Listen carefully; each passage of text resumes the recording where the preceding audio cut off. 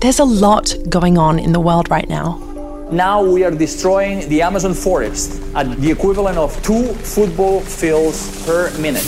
The Great Barrier Reef has lost more than half of its corals since 1995. As more carbon dioxide has entered the ocean, the seawater pH has gone down, which basically means there has been an increase in ocean acidity. You're destroying this food chain that humans depend on. So we don't have a choice. We need to adapt. To the south there were bushfires, to the west there were bushfires, to the north there were bushfires. The Arctic is like our circulation system and feeds into global climate change everywhere. We have lost 50% of Arctic ice in about 50 years. The UN's worst case scenario predicts a 1.3 metre rise by the year 2100. That could swamp land currently home to 150 million people. It's been labelled an apocalypse and like looking into the gates of hell. If we don't take action, the collapse of our civilizations and the extinction of much of the natural world is on the horizon. What do you think the existential challenge about climate at a time when we're all focused on the immediate challenge of this pandemic? So what can we actually do? This is a question that gets thrown around in classrooms, in newsrooms, in your own head about the collective future that faces us. Oceans acidifying, the destruction of our coral reefs, the Arctic ice sheets melting, droughts, floods, fires. Many of us are still looking for the right answer to what can we actually do, and that can be a very overwhelming question. Hi, I'm Erika Wagner and you're listening to the UTS for Climate podcast. I study marine science in Sydney, Australia, and I also work at the Institute for Sustainable Futures at the University of Technology, Sydney. For more than 20 years, my colleagues have been tirelessly researching, thinking, and creating change towards sustainable futures. We know that climate change is one of the greatest challenges we'll encounter in our lifetime. At the Institute for Sustainable Futures, we take a solutions-based approach to reducing the impact of climate change and preparing us for its effects. But to many, climate change is still a politicised or abstract issue.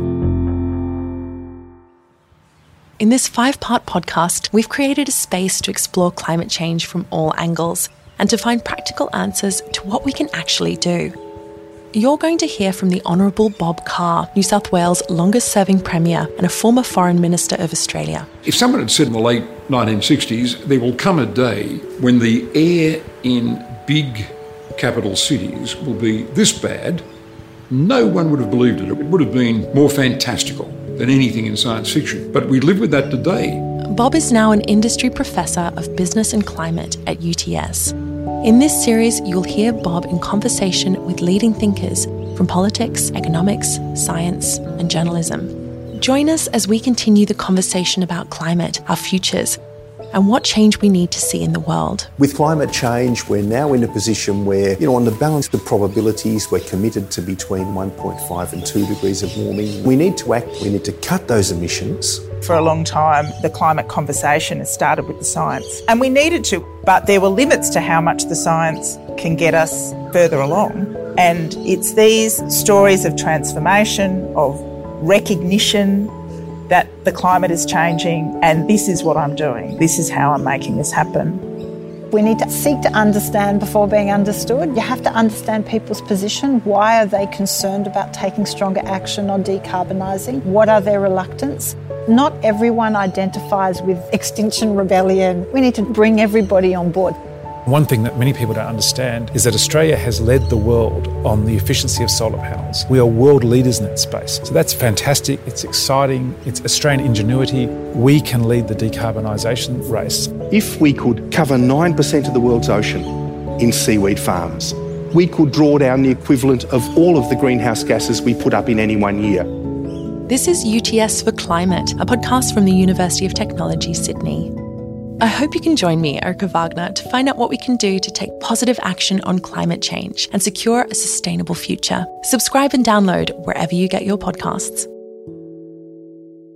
To continue the discussion about climate change and to see some of the inspiring projects UTS researchers are working on, go to the UTS for Climate website, utsforclimate.uts.edu.au. That's UTS, the number 4, CLIMATE.uts.edu.au.